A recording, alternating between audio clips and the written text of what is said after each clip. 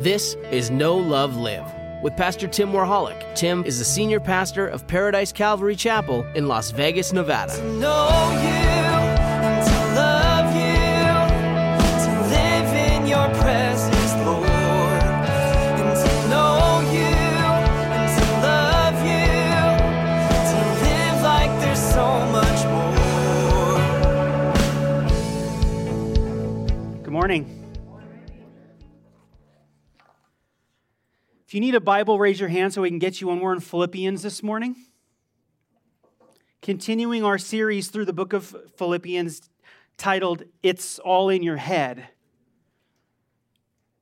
The title of today's message, starting in verse 27 of chapter 1, is Single Mind. Single Mind.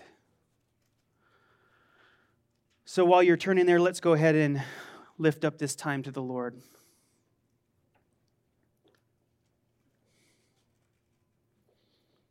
Father, thank you that we can see you moving in our lives.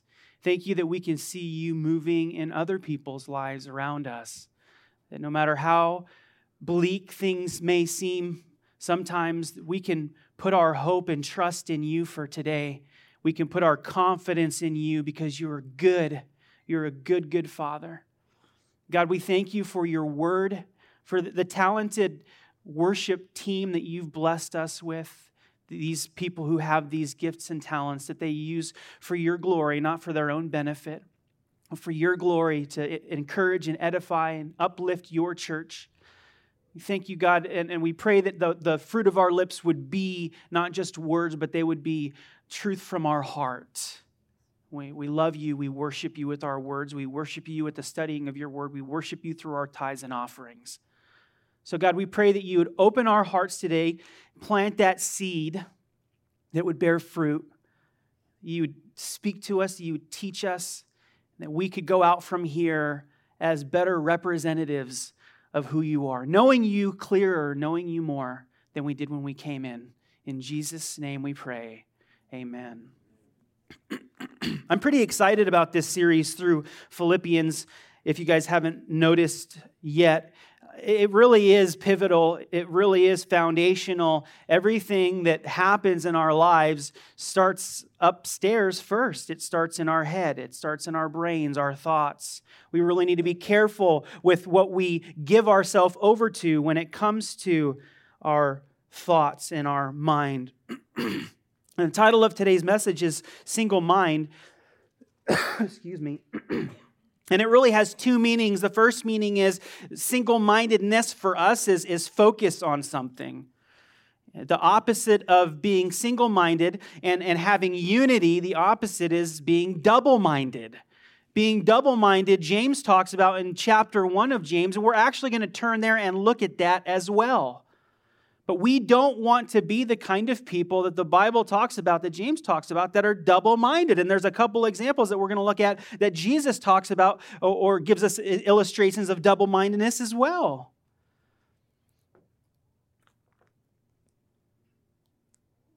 And as we go through Philippians chapter 1, this last section of Philippians chapter 1, and also look at James chapter 1, we're going to have 6 points that I want you guys to follow along with. There's a few here in Philippians, and there's a few in James. And you guys remember, if you did such and such, you might be a redneck. You guys remember that? Jeff Foxworthy, 90s? That's good. Well, I have 6 points for you that can help you identify if you do these things, you might be double-minded. Now, I want to preface this message with this, okay? This is not meant to be condemning. It's not meant to bring condemnation on you. But to one degree or another, we all struggle with this issue of double-mindedness. Because we're in the flesh and we deal with things on a daily basis, we have relationships with people, and it's sometimes hard to settle down and stay in the place of trusting God fully with all of our hearts, what we're going through. We vacillate, which we shouldn't do, and that's the warning today. It's kind of a gentle reminder to push us in the right direction. Because it's all in your head. It's how we think. And he's going to continue this train of thought as we go into our text this morning in Philippians chapter 1, verse 27. So starting in verse 27, let's look. Only let your conduct be worthy of the gospel of Christ, so that whether I come and see you or am absent, I may hear of your affairs, that you stand fast in one spirit, with one mind, striving together for the faith of the gospel. And not in any way terrified by your adversaries, which is to them a proof of perdition, but to you of salvation, and that from God. For to you it has been granted on behalf of Christ, not only to believe in him, but also to suffer for his sake, having the same conflict which you saw in me and now hear in me. In this first section, I have 4 things that he lists for them that they should be aware of, that they should be doing. Number 1, let your conduct be worthy of the gospel of Christ. Do you know the things that you do, the conduct that people see is a direct result of the thoughts that you keep.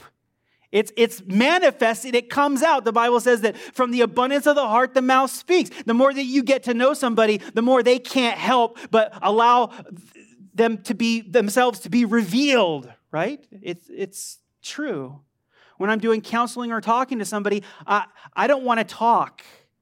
I want you to talk. You share with me, how are you doing? What are you going through? And if they start to level off or go down and stop talking, I'll ask a question, or I'll try to stir or point in a different direction to get them to talk, because eventually how they're really feeling is going to start to come out. And I'm not doing that to try to get them in a place of judgment so I can say, aha, you sinner.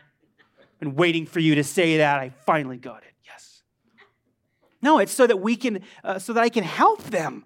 So I can help identify, address, because the first step to addressing something that's wrong in our lives is what? It's recognizing it. It's saying, this is something that needs attention with me. This is something that needs attention in my life. Let your conduct be worthy of the gospel of Christ. Ever know somebody who their life doesn't live up to what they say they believe? I was in construction. I was a Teamster in the Teamsters Union before I went to Bible college, and I was very zealous. I was sharing the gospel with all these different construction guys that I worked with. And there was this one guy that I didn't get to know too much, but I'd like to talk to him, and I hadn't had a chance to share with him yet, but he would always come over and talk to me. I was the water truck guy. He'd come over and talk to me. And this one day he jumps up on the side of my truck and he's talking, and this guy could put a sailor to shame. He's an iron worker that every other word is like, it's not necessary, man. I didn't say anything to him, and I'm listening to the radio. He's like, oh, what are you listening to? I said, I listen to Christian radio. I'm a Christian. He said, you're a Christian? So am I. I'm like, you are? Okay. And he said, what church do you go to? And I said, Calvary Chapel, Spring Valley. He said, so do I. I said, really? He said, yeah. And then I happened to bump into him a couple times at church. And something happened, Maybe his life he was in a difficult place at that point, or maybe he was just struggling in general. I don't know. But when he knew that there was brotherly accountability on the job site, his conduct started to change. And then years later, a couple years later, he pulled me aside at church. And he said, hey, I just want to let you know that working on the job site with you changed my life. Because of this, I recognized that the things that I was doing and saying was not living up to who I said I was. And I appreciated that, obviously. But the truth is, for you and for me, the things that we do, the things that come out of our life, the conduct is a direct response to what we think and what we truly actually believe. We have to be thinking about who we are so that our conduct is worthy of Christ and is demonstrated in that way. Number 1, the conduct. Does our lives demonstrate what we say we believe? So that whether I come and see you or I'm absent. He's like, whether I see it for myself or I hear from somebody else. Because if it comes out, it's going to be evident to others, and people are going to address it. That you stand fast in one spirit. Number two, he wants them to stand fast. He wants them to be steadfast, unwavering, not giving up. Because when times get difficult, you start to question, don't you? You start to think, maybe I should just give up. He says, no, let your conduct demonstrate who you are. Stand fast, don't give up. With one mind, striving together for the faith of the gospel. What is this? This is a unity in the church. It's a unity in fellowship, this one-mindedness. And there's nothing more beautiful than when brothers dwell together in unity. As I shared this with the first service, I want to share it with you guys as well. One thing that I love about our fellowship is the unity in Christ, the unity in the Spirit. There isn't division. There isn't double-mindedness in relationships. You know, to be single-minded means that you have to be selfish to some degree. We're going to talk more about that when we get into our 6 points. And then lastly, not terrified, unafraid, which is a direct result, a demonstration of you trusting God, not afraid. In fact, and not in any way terrified by your adversaries, which is to them a proof of perdition. This is our number one of our 6 points. You might be double-minded if, number one, if you're taking notes, you might be double-minded if you live in some kind of fear. And this is why. This is why. Because God doesn't want you to be afraid of anything. Perfect love casts out all fear. And what you're saying by having a fear in this thing or in this circumstance or in this problem is that it is greater than God's ability to take care of it. And there is nothing that's greater than God's ability to take care. Don't live in fear. Don't allow fear to have any part of your life. And you and I both know that I'm talking to myself just as much as I'm talking to you, because we all deal on a daily basis of things that we can exercise in our brains that we give ourselves over to in fear, or we have confidence and trust in God because of who He says He is. Don't be afraid. It leads to double-mindedness. And we'll see when we get there. In fact, we'll turn there now. James chapter 1, flip to your right, or scroll, or look on the projector. We have many ways for you to follow along with us. My pages are sticking together.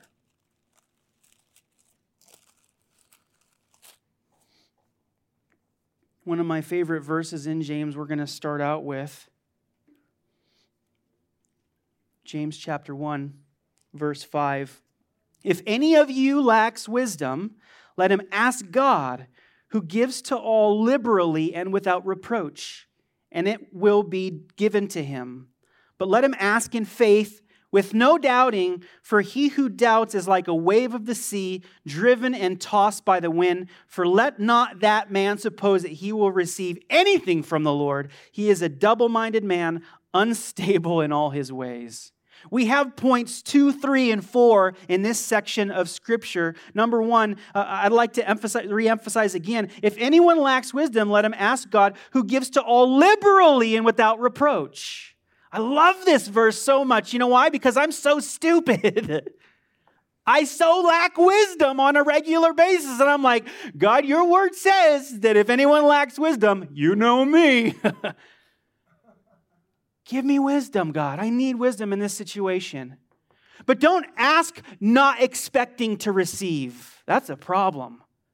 Don't ask God for something and then immediately afterwards say, God probably doesn't even want to give that to me anyway.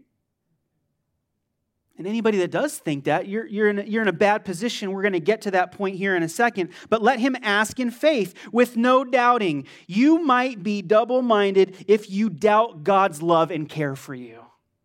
I think that that's a strong, powerful word. It is for me. You might be double-minded if you doubt God's love and care for you. Because this is what God says. He says, I don't want you to worry about anything. I don't want you to worry about tomorrow. I don't want you to get stressed out. I don't want there to be any fear in your life. I'm going to fully care for you. And we start to doubt God's love and care for our lives. We start to put the emphasis on how we can take care of ourselves and where we're at in this world. And God says, don't go there. He who doubts is like a wave of the sea, driven and tossed by the wind. For let not that man suppose that he will receive anything from the Lord. Number 3, you might be double-minded if you don't expect good things from God. There's that expectation again, you know? That if you're not expecting God to do good things in your life, where are you? Are you expecting God to do bad things in your life? I hope not. Oh, God, you're good, even in the bad things that happen. Even in the most ridiculously difficult times, all things work together for good for those who love God and are called according to His purpose. And you know, when I'm going through the most difficult time in my life and somebody quotes that verse, I want to punch them in the face. Because it's like, you don't know how I feel right now. But the reality is I should punch myself in the face because it does work together for good, because God is good. And if I'm not trusting Him or expecting good things from Him, then I'm the problem. I'm the issue. Definitely not God and definitely not my circumstances. For let not that man suppose he will receive anything from the Lord. He is a double-minded man, unstable in all his ways. Number 4, you might be double-minded if you are unstable. You're an unstable person. That's pretty simple, right? Pretty straight to the point. There has to be a measuring rod. There has to be a way to see, you know, God, where am I at right now? Where are my thoughts? Who do I know you to be? How can I be confident in that and stand in that and move forward? Because I know that you're good. And I'm not going to vacillate. I'm not going to be like a wave in the sea, tossed to and fro, whatever direction the wind decides to blow. I'm pushed in that direction. No, God, I trust you. I expect good things from you. You are a good God. You're good to me, and you're going to care for me. There's no room for fear in my life. There's 2 places that Jesus illustrates this in the Gospel of Matthew. I want you to look at it with me this morning. It's pretty interesting. Number 1 is in Matthew chapter 6, verse 24. Jesus said, "No one can serve 2 masters, for either he will hate the one and love the other, or else he will be loyal to the one and despise the other. You cannot serve God and mammon." This is what it boils down to. It's a God's will, eternal perspective, or temporal, carnal, this world.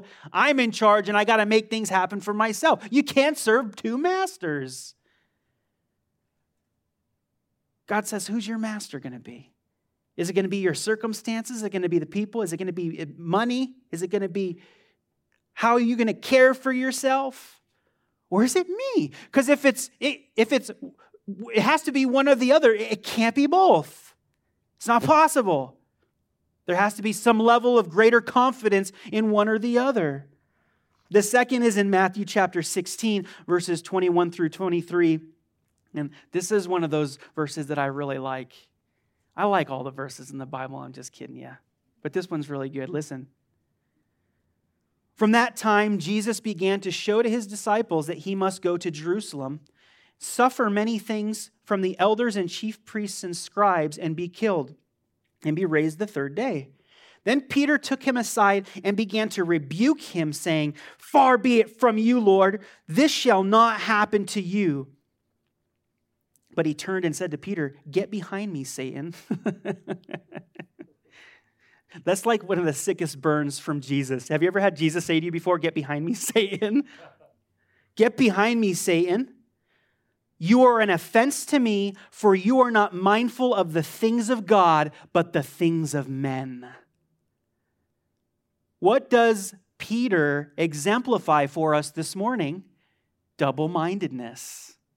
He says that he's about the kingdom of God. He's following Jesus. He's following Jesus. He gets to be with him every day. But he says, your purpose and plan and will in going to the cross is not accurate. We need you to stay alive. We need you to stay with us. We need you to throw off the yoke of the Romans. And he says, you're not mindful of the will of God. You know what? Satan And the reason that he identifies Peter as Satan is because Satan would do anything to stop the Son from being obedient to the Father. Anything. It wasn't even so much the cross, even though it was the cross and it was everything that Jesus was going to do, but just to get the Son to not be obedient to the Father. You know, it's the same is true for you and for me. What the devil wants to do with you is he wants to prohibit you from being obedient to God your Father. And this is the difference between sacrifice and obedience. See, because you can make sacrifice, and all the world religious systems, institutionalized religion, is all based on what you can do for God, and it's all based on sacrifice. But what God truly wants is he wants our obedience because he's our Father. And the children of Israel in the Old Testament, they would make sacrifices. And he says, I don't want your stinking sacrifices. This is God saying, I don't want your stinking sacrifices. I have the cattle on 1,000 hills. I created everything in existence. I don't need these offerings from you. What I want is your obedience. That was what the intention was. It was here. This is how I want you to be my people. This is how I want you to represent me. And the devil comes in and says, did God really say? And God to Adam and Eve was like, you guys had one thing not to do. One thing not to do. You can do anything else. You had one thing. But that one thing demonstrates obedience to God, submission, surrender to him, which allows us to reap the benefits of God's kingdom most fully in our lives. It's when we walk in disobedience that we separate ourselves from the promises and the kingdom life of God. You are not mindful of the things of God, he said to Peter. You are not mindful of the big picture here. You are not mindful of the correct, proper perspective. You're thinking about things in a time linear continuum that you might be in control of to some degree or another.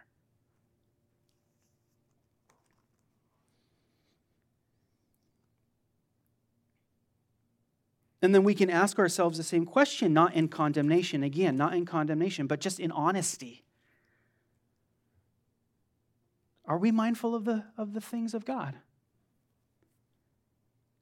Jesus makes it so simple. God wants it to be simple for us. He says, seek ye first the kingdom of God, and all these things will be added unto you.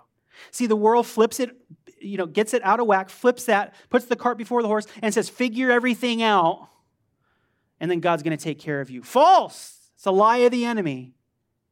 Seek first God's kingdom and his righteousness, and he'll bring everything to you. And it's incredible and miraculous to see in my own life and other people's lives how in obedience they submit themselves to God. They seek him. They seek his kingdom and his righteousness, and they get the job that they need. And they get a wife or a husband, and they get that dog that they wanted. No, whatever. God takes care of you. And it's so incredibly out of your control. People say, how did you do that? I say, I don't know. I didn't do it. I'm just about my Father's business. I'm submitted to him, and it's like the Word of God is alive and active, and it's real. I just submit myself to him and to the Word, and my life looks differently. So I can't change or I can't address the things that I need to address in my life until I realize that that's what I'm doing. So God in his grace, he says, Tim, you're being double-minded in this. You're praying a prayer and you're doubting that I'm going to meet it. And I can't really give you anything if that's what your mentality is, if that's what your thinking is. We can't have this kind of whatever ho-hum, Eeyore, woe is me perspective of who God is or his perspective of us and receive good things from him. It doesn't come both ways. We submit ourselves to him. We trust him. Back to Philippians chapter 2. We finished 1. Going into 2, verse 1, therefore, if there is any consolation in Christ, if any comfort of love, if any fellowship of the Spirit, if any affection and mercy, fulfill my joy by being like-minded. This is all rhetorical because these are the things that we do have in God. There's any consolation in Christ, there's any comfort in Christ, and then he repeats it. If any comfort of love. Do you love anybody? Does anybody love you? Yeah, I love you. It's comforting, isn't it? It's comforting. Oh, they love me. I love them. God loves you. There's comfort in his love. Perfect love casts out all fear. Any comfort in love, any fellowship of the Spirit. This is necessary because this is what God intended for us through the cross of Christ. To have fellowship with him, to get us together, to have fellowship with one another. To do potlucks the last Sunday of every month. Thank you. If any affection and mercy, fulfill my joy by being like-minded. And that does happen. Like-mindedness brings joy. He says, fulfill my joy. Make me happy by being like-minded. But when we all sit out there together for potluck and we hang out and have a meal together, you know what I hear a lot of? You know what Charles commented on before he did announcements? I hear laughter. I hear joy. Because there's like-mindedness. We're all here for the same reason. We want to hear from God. And his faithfulness, he speaks to us. Thank you, Lord. Fulfill my joy by being like-minded, having the same love, being of one accord, of one mind. Let nothing be done through selfish ambition or conceit, but in lowliness of mind, let each esteem others better than himself. Let each of you look out not only for his own interests, but also for the interests of others. Now, we've been through 4 of our 6 points, you might be double-minded if. And now we have the last 2, number 5 and 6. So number 5 is, you can see in verse 3, let nothing be done through selfish ambition or conceit. Number 5, you might be double-minded if you are motivated by selfish ambition. If you are motivated by selfish ambition, you might be double-minded. Let each esteem others better than himself. Let each of you look out not only for his own interests, but also for the interests of others. Number 6, and the last one, you might be double-minded if you care mainly for your own interests. You don't care about what anybody else has to say or do or think or whatever. Your own interests. There's a potluck after this service. And some of you are going to stay, and some of you are going to go. And I got to give you a hard time about this because I did it to the first service, and I feel bad not doing it to you. If you decide to leave and not stay and have fellowship with the brethren, you might be double-minded. Why? Because you only care for your own interests. I don't know what they put in that. I don't want to talk to anybody. I don't like potlucks. I was talking to Gracie yesterday, and I said, hey, would you make this? And then afterwards, if people don't eat it because they don't know what it is, we'll take it home and I'll eat it at home. She's like, I'm not taking anything home from potluck. I'm like, what's wrong? She's like, you don't know what people put in there, or, little kids sticking their hands in there. Or, I'm like, oh, I guess you have a point, babe. Sorry. Hope she's not watching online in the nursery. No, but on a serious note, maybe going to potluck isn't about you. Maybe it's not for your benefit. Maybe you're going to have a conversation with a person. Maybe you're going to get to pray with somebody. Maybe you're going to get to share a moment or share life with somebody that so needs it because you're part of the body. Okay, that's enough. No more pressure. It was easy to illustrate because it's today, okay? If you leave, it's okay. Nobody's going to be keeping track. But for us to be able to identify where we're at and what's coming out of our lives, to say, hey, this is what I need to deal with in my life. This is what I need to surrender, need to give over to the Lord. It's going to put us in a better, healthier place. Let's look at all 6 of these again. I'm going to have a response, how we can respond if we do identify. Because if you can't find one thing on this list that you can't identify with, you are a saint. Everybody's got stuff. You're all saints anyway, but you're perfect. You've arrived. Because we all have issues that we deal with, and these are some of them that we point to something that needs to be addressed for us before the Lord. Number 1, you might be double-minded if you live in some kind of fear. God doesn't want you to have fear in your life. God doesn't want you to be surrendered to fear. God wants you to hope. God wants you to expect. God wants you to know that He's going to take care of you. You might be double-minded if, number 2, you doubt God's love and care for you. Now, I have to say this to people all the time. God loves you. God cares for you. Don't doubt that.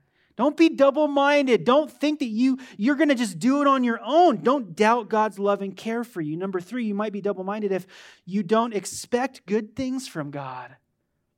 This isn't all,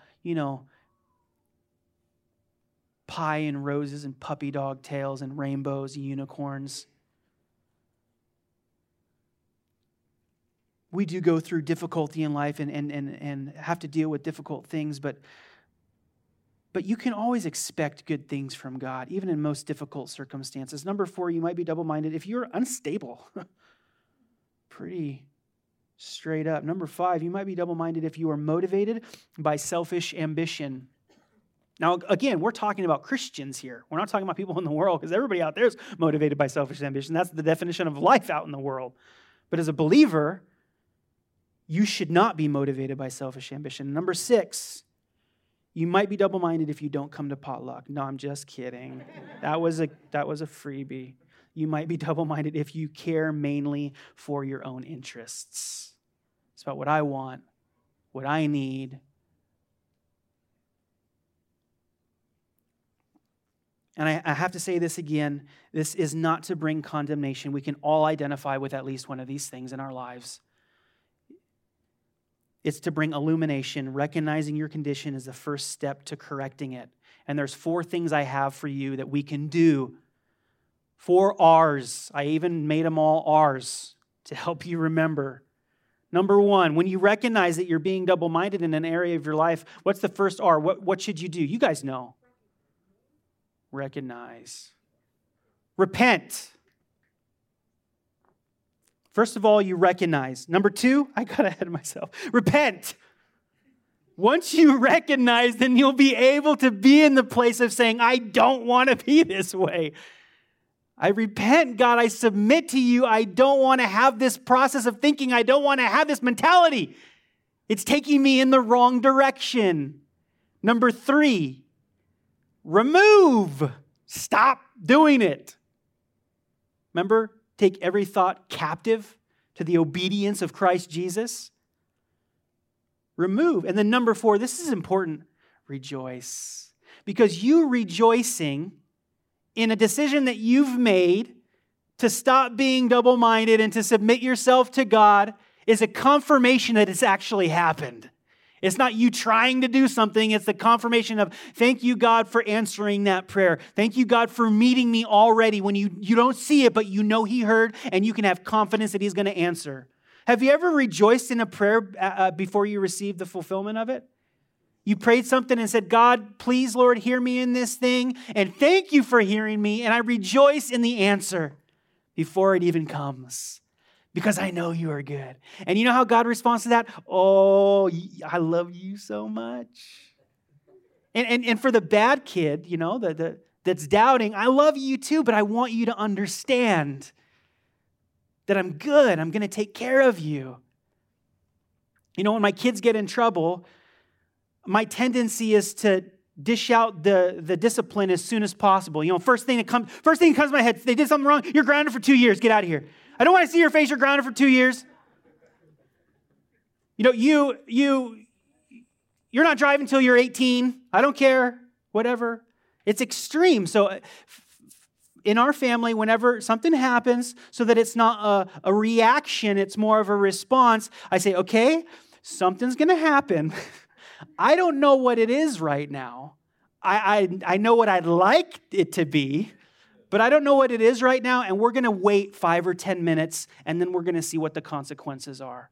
That way I have a little time to kind of, because what I don't want to do is I don't want to have my kids say, you're grounded for 2 years, and then 5 minutes you can go back on the electronics again. That's bad parenting. It sends mixed messages. And God can't, he's even, to a greater degree, God can't be like, hey, I can't do this for you because you're trying to take care of it yourself, but I'll do it anyway.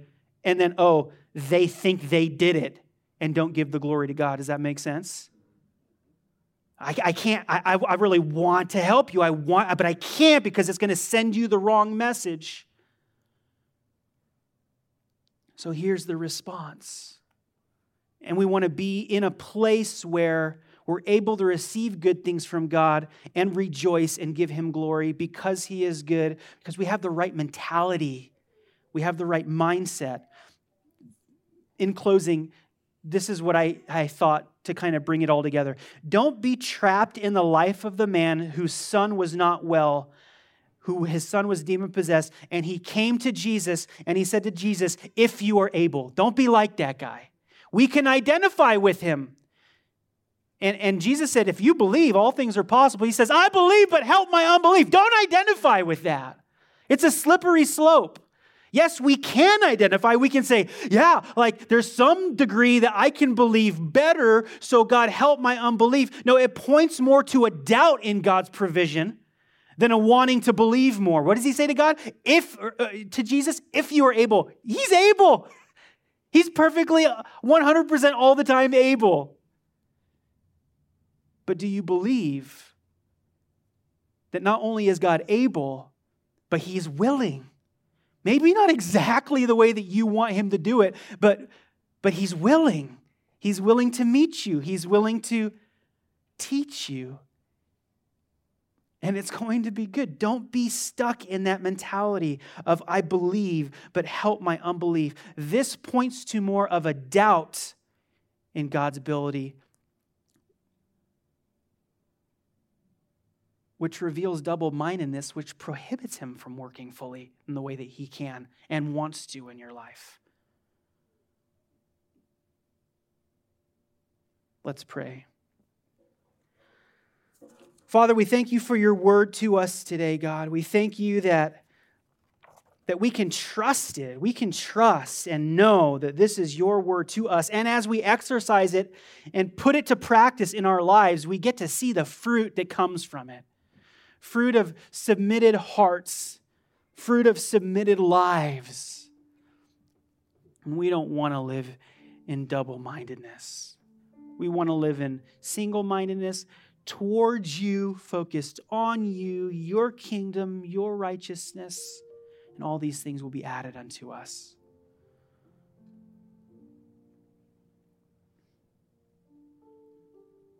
Thank You, Father.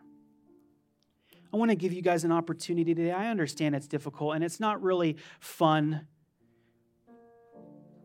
But if I've been able to identify through today's word that there's some double-mindedness happening in your life and you want to do the first thing, you want to do the first R, recognize it so that you can do number 2, so that you can repent. I want to give you an opportunity with everybody's heads bowed and eyes closed. If that's you this morning, I want you to raise your hand up so I can pray with you.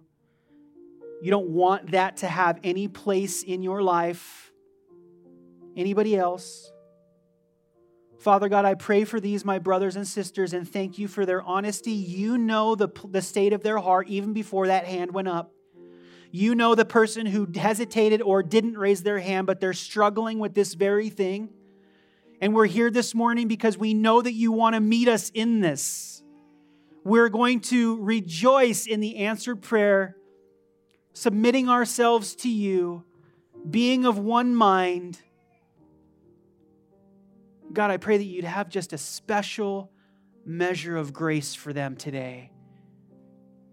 Even this week, God, that you'd bless them this week with the perspective of thinking that you're going to take care of them, that it's not in their hands, that they are not out of control, only in the sense that you are in control. Bless them, Father. Meet them right where they're at, we pray in Jesus' name. Amen. I also want to give you guys an opportunity. I don't know everybody here, and if you don't know what I'm talking about, having a relationship with God, forgiveness of sins, you've never made a public profession of faith before, and you want to receive Jesus as your personal Savior for the forgiveness of your sins and the reconciliation to God, I want to give you an opportunity this morning to do that. So again, with everybody's heads bowed, please, and eyes closed, if you've never made that decision and you want to make it this morning, I want to pray for you. Raise your hand so that we can talk afterwards and I can pray for you right now. Anybody at all that's never made that decision before?